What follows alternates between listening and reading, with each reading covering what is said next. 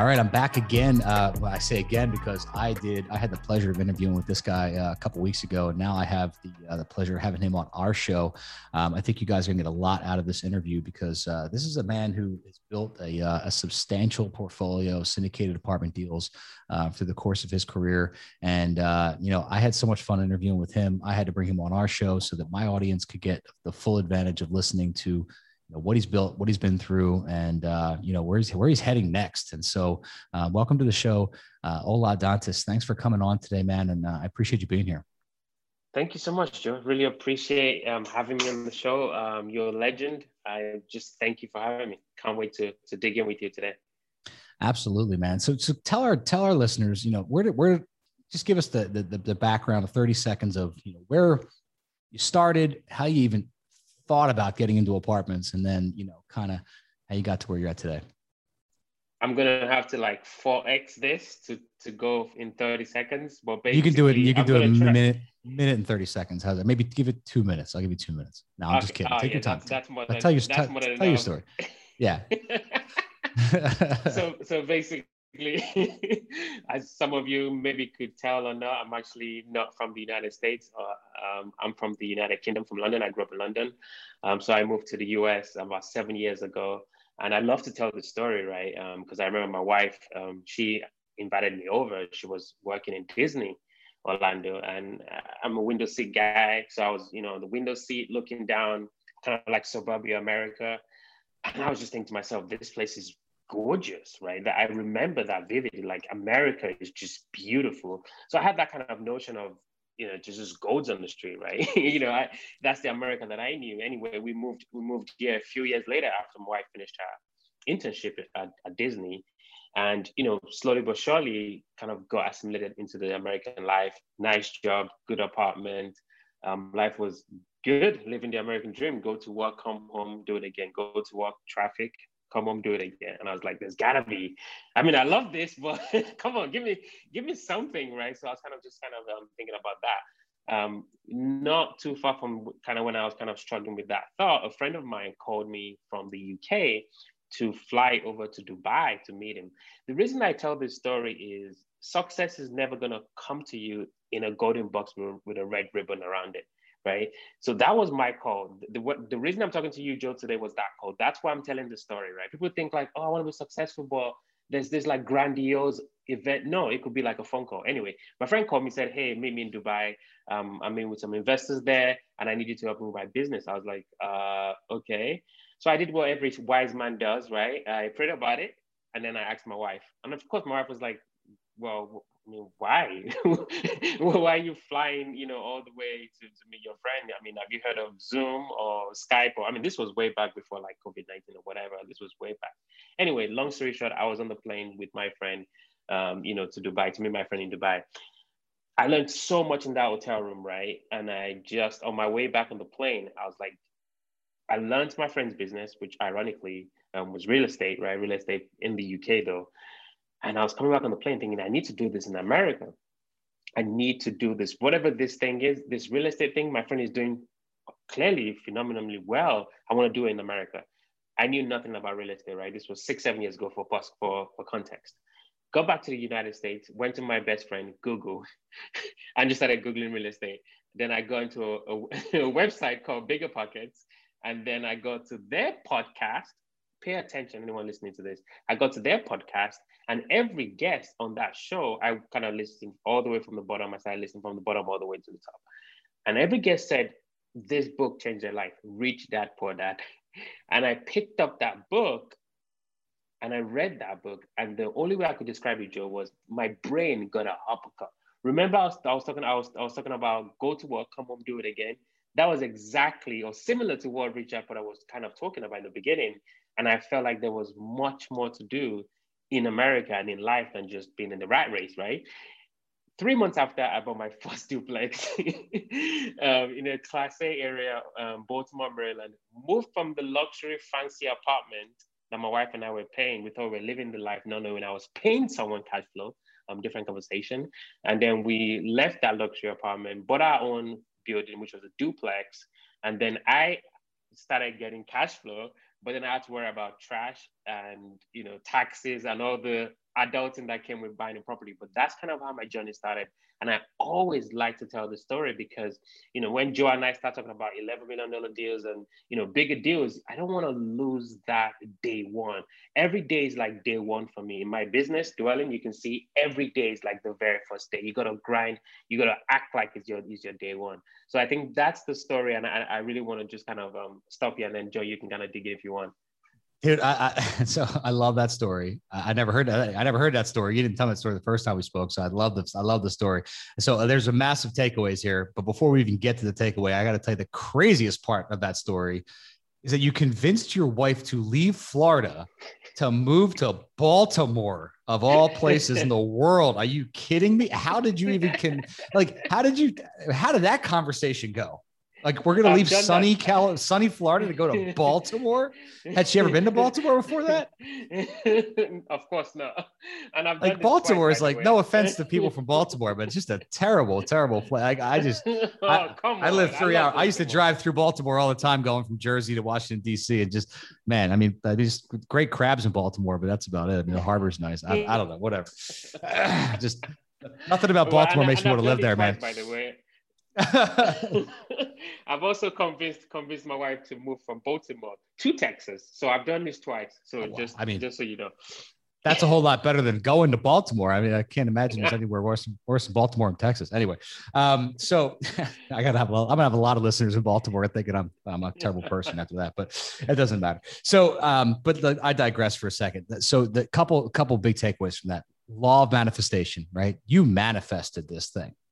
Right. You were intently focused and manifested this thing. Then it was the consistency, because you were consistent about the practice and you immersed yourself in it. Right. You read the books, you studied the content, and you went after it. Right. Then you took action.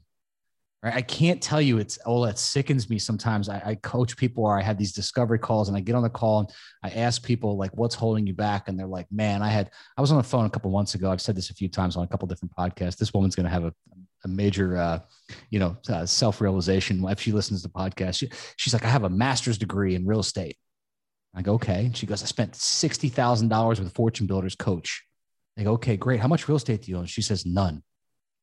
I'm like, how could you have that much knowledge about a subject and never once buy a piece of real estate? Like, it boggles my mind how deep people go down a rabbit hole and they're paralyzed to take action.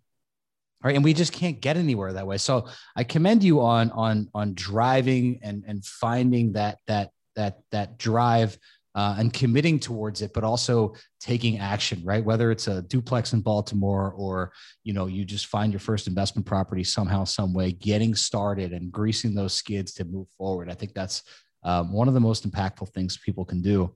But I also love the one thing that you said, and I want to point out, is that it's not always obvious when the signs are put in front of us, right? And so many of us have these opportunities placed right in front of us. And then we overanalyze, or we convince ourselves, or we tell ourselves these rational lies about why it's not the right time, or it's not the right opportunity, or it's not the right thing, or why would this be right for me, or I'm not good enough, or fast enough, or strong enough, or educated enough, or I don't have the background, or it's too risky. Just show up. Just be there. Reach out and grab it. Right? It's not going to smack you in the face. Like, so many people think success is just dropped on our lap. Like, guys, we're out there every day chasing it, trying to sometimes create problems in order to solve them so we can make the success happen.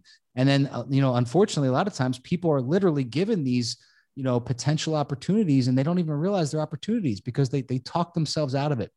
So I love that you took advantage of the opportunity to take that trip and to learn that knowledge and to take advantage of it and go down that rabbit hole. So let's fast forward to, you relocated twice, you bought some real estate. How did it expand, man? Because you had to have some hiccups along the road, right? You had to have some failures. You had to have some shit had to go sideways along the way, right? So let's talk about some of that, right?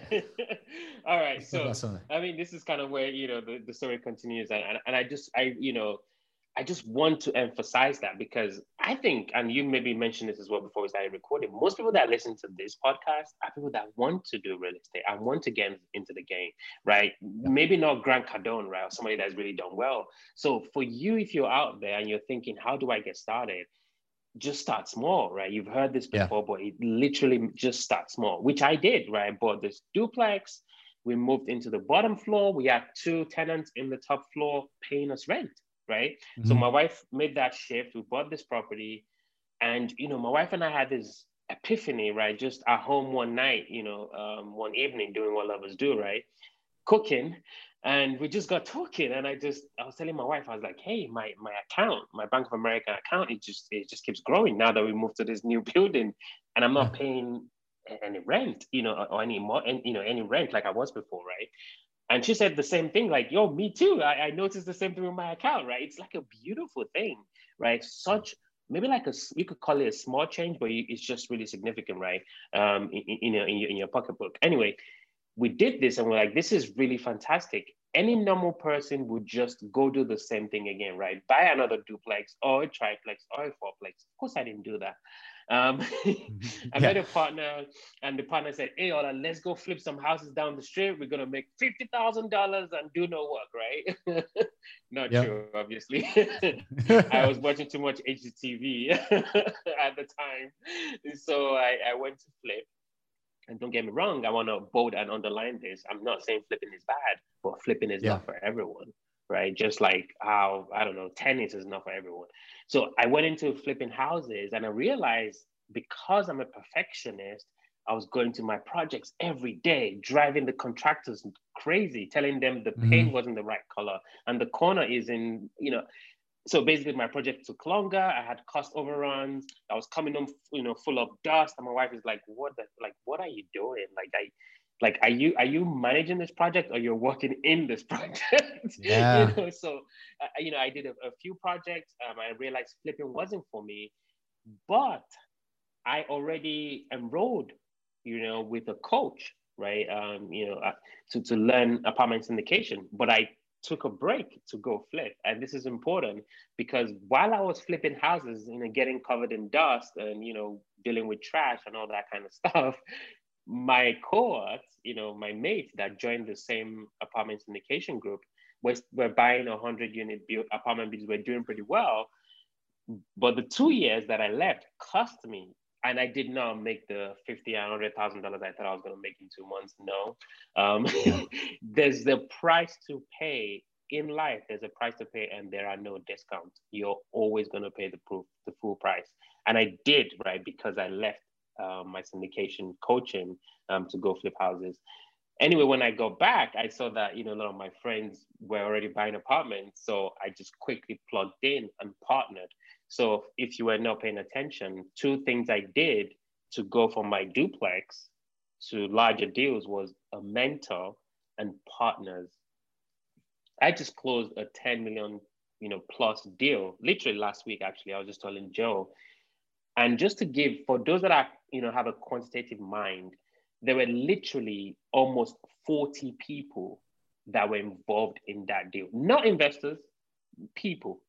Like the lenders council, right? Like the title guy, like the rate cap people. We had to buy a rate cap because we had a floating rate. I don't want to throw too many jargons out there.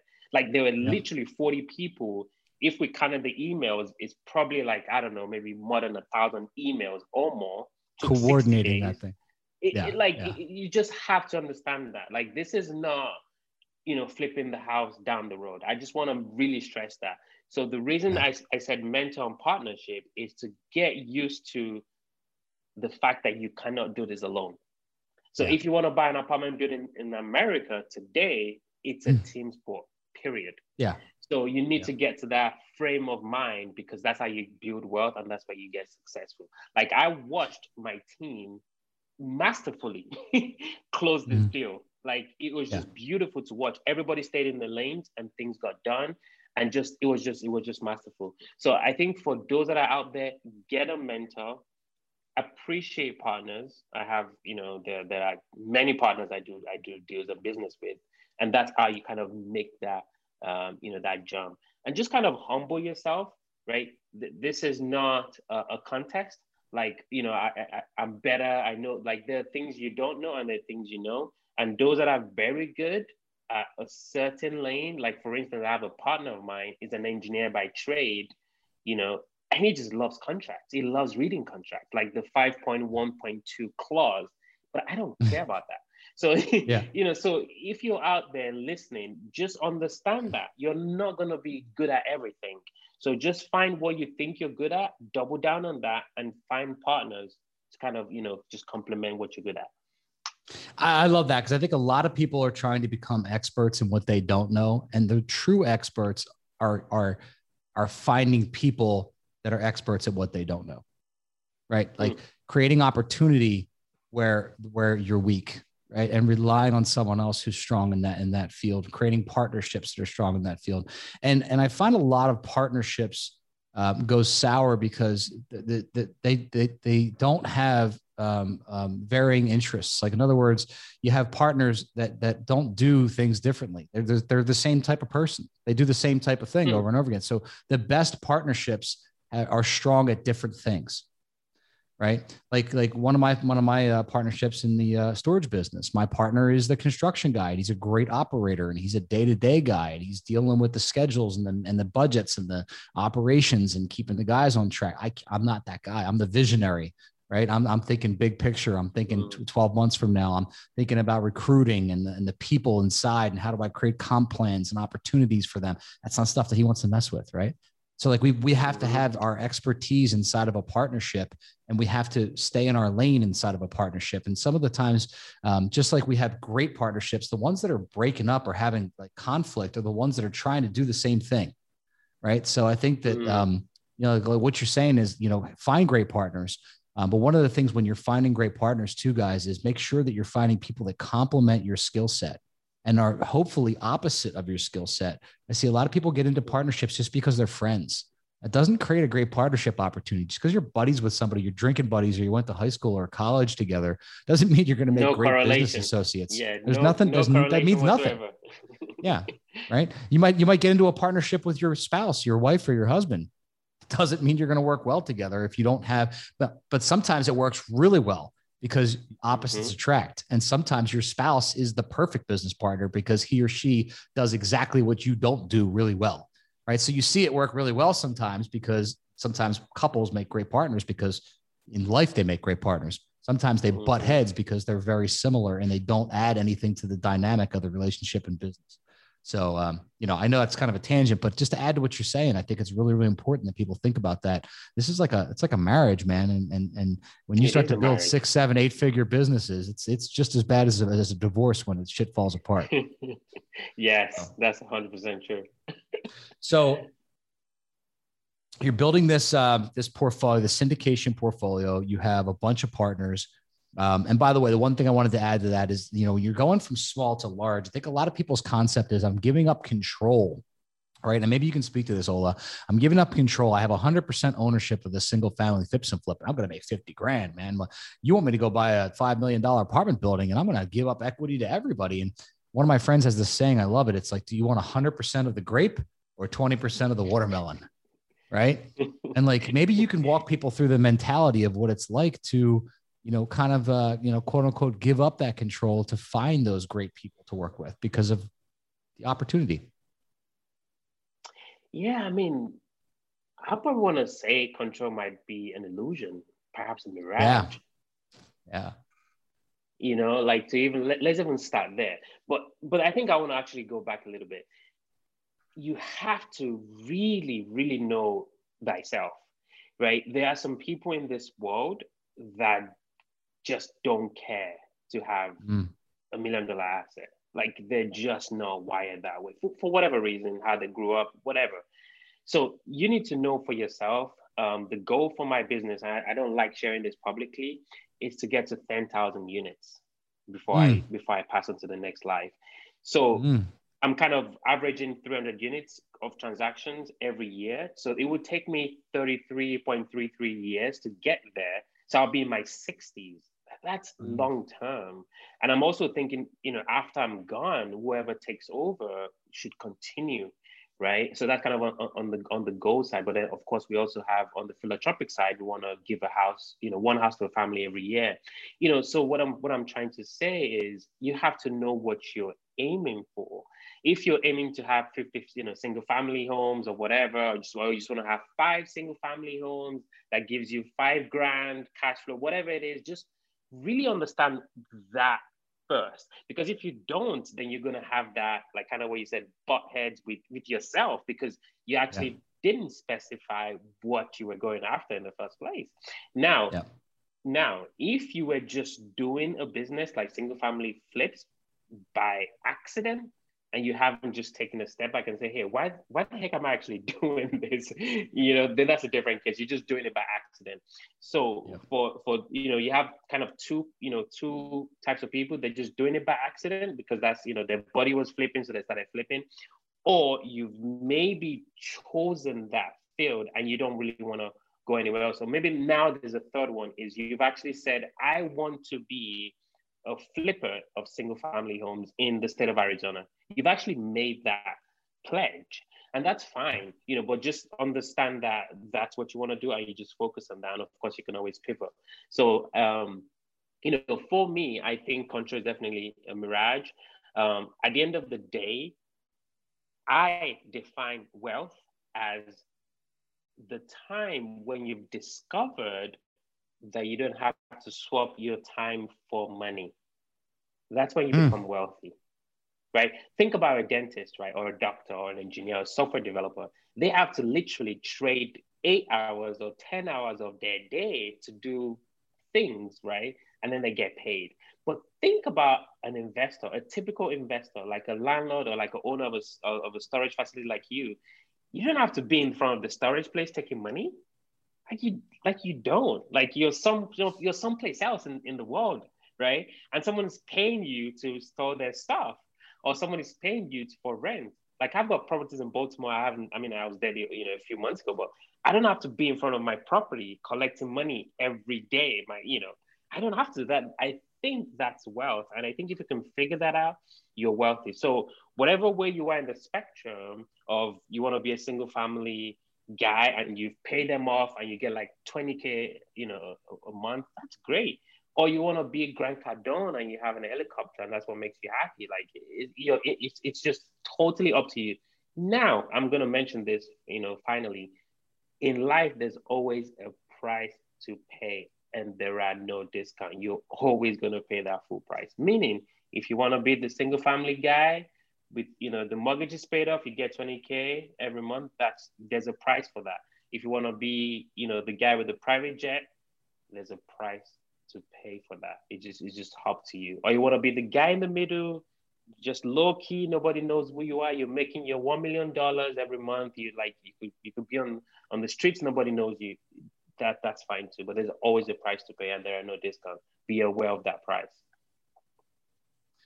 We're opening up to a whole different philosophical conversation here for a second, right? So let's talk about that. What do you think the difference in the price is to pay if it's somebody that has a private jet or somebody who's doing, multi-millions of dollars in apartment buildings? I was talking to my wife recently about this. I have a fear of success, right? I have like 4 people in my life that I can go to and they just tell me the truth. Like they don't care about like my net worth. They don't care, So when we get to a level in life, and it's really hard to describe, right? No, it is. That's why I asked you a question, and I'll give you my answer. I'm not going to hold back. Yeah, I'm curious. Yeah. Basically, you have to know, and I'll give us just a quick story, and then I'll jump back.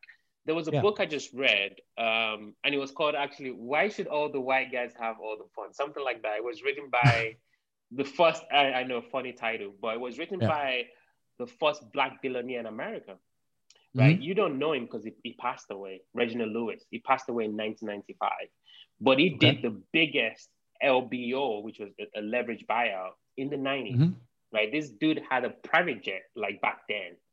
Mm-hmm. But he died at the age of 50, brain cancer, because he was just apparently was just so busy. He was flying, he was going all over the place. Right, he was just a really busy guy. He went to Harvard, right? But it's not with us. It died at the age of 50. So if you want to say, I've got two young girls right now. So if I want to say to myself, I want to be a billionaire, what does it take quantitatively to get to $1 billion worth of asset? It takes X amount of units. Okay, I want to get that X. If it's 40,000 units, I want to get 40,000, whatever. But that means I'm not going to be with my kids every night. I'm not going to be able to pick them up from school. Now, if my girl ends up being a stripper or, God forbid, a drug addict, that could be a hefty price. Now, if somebody came and said, hey, don't be the billionaire, your kid would end up at the pub as a stripper. I know these are extremes, right? On drugs, but she'll be a good daddy loving girl, but you also be a centimillionaire, like I have 100 million.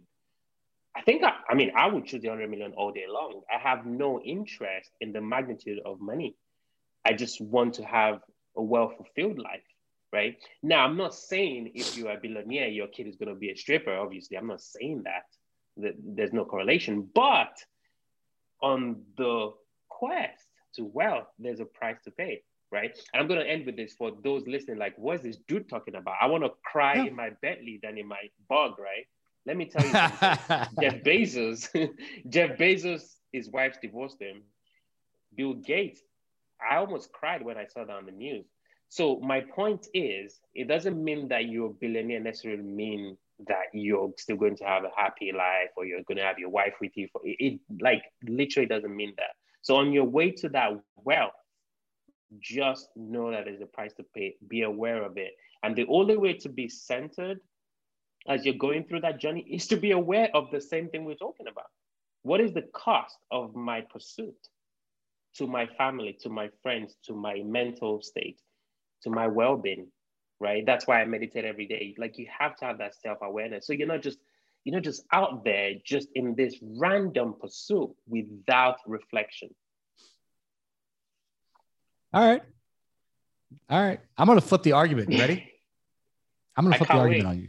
I actually believe that the more wealthy I get is because of, I have a book coming on this in 2 weeks. No shit. So I love this discussion we're having. So I actually believe that wealth is created through great leaders, through creating great leaders. We have this saying inside of my organization that great leaders create great leaders, right? So the book is called Multiplicity. And the concept is multiplying great leadership, right? And so I actually believe that you can live and have all of those things. You can have all of the lifestyle that you want. You can have amazing kids. Your kids don't have to be strippers. I too have 2 young girls, and I firmly don't believe either one of them are going to be strippers. My younger one is crazy. So no matter what happens, who knows? But that being said, I believe that the more great leaders you create and the more opportunity that you create for them to create for other people, and the more great leaders they create, the more money we're all going to make together, right? And the more money ultimately I'm going to make because I'm at the top of the pyramid, right? They're all going to make money underneath of me, and they're all going to make a lot of money. In fact, my goal is to see how many 7-figure earners I can make, right, before I die. And so that by proxy is going to potentially make me a billionaire one day. I don't know. We'll see. That's the goal. We'll see how many I can create on top of all the real estate that we're creating, on top of all the other opportunities and businesses we're buying, and all that type of thing, right? Quality of life will continue to improve as all of this stuff improves. And my time is actually more free because I'm creating leaders underneath of me. I'm not creating problem makers, I'm creating problem solvers. And so the more opportunity I make for them to go out and create for themselves and create opportunity for themselves, the more it actually increases my lifestyle, the more it actually increases my time freedom, the more it actually increases my ability to go create more for myself.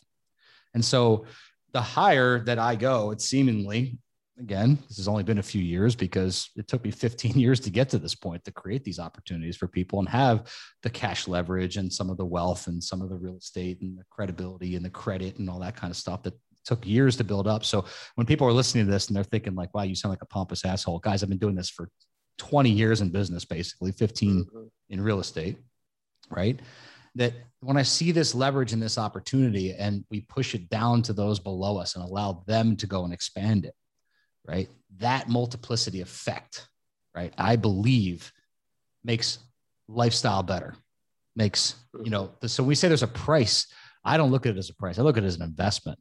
It's a constant reinvestment into my people. It's a constant reinvestment into my culture. It's a constant reinvestment into my team.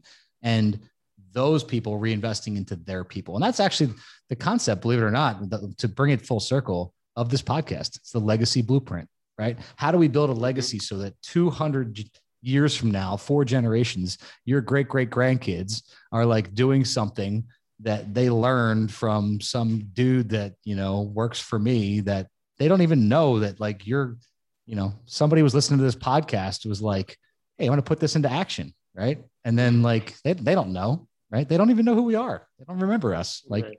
Unless you got a statue in your name or some library with your name on it. Right. Right. And that's the coolest thing, I think, is the creationary ability for us to grow those leaders and help them succeed, so that we can all become better.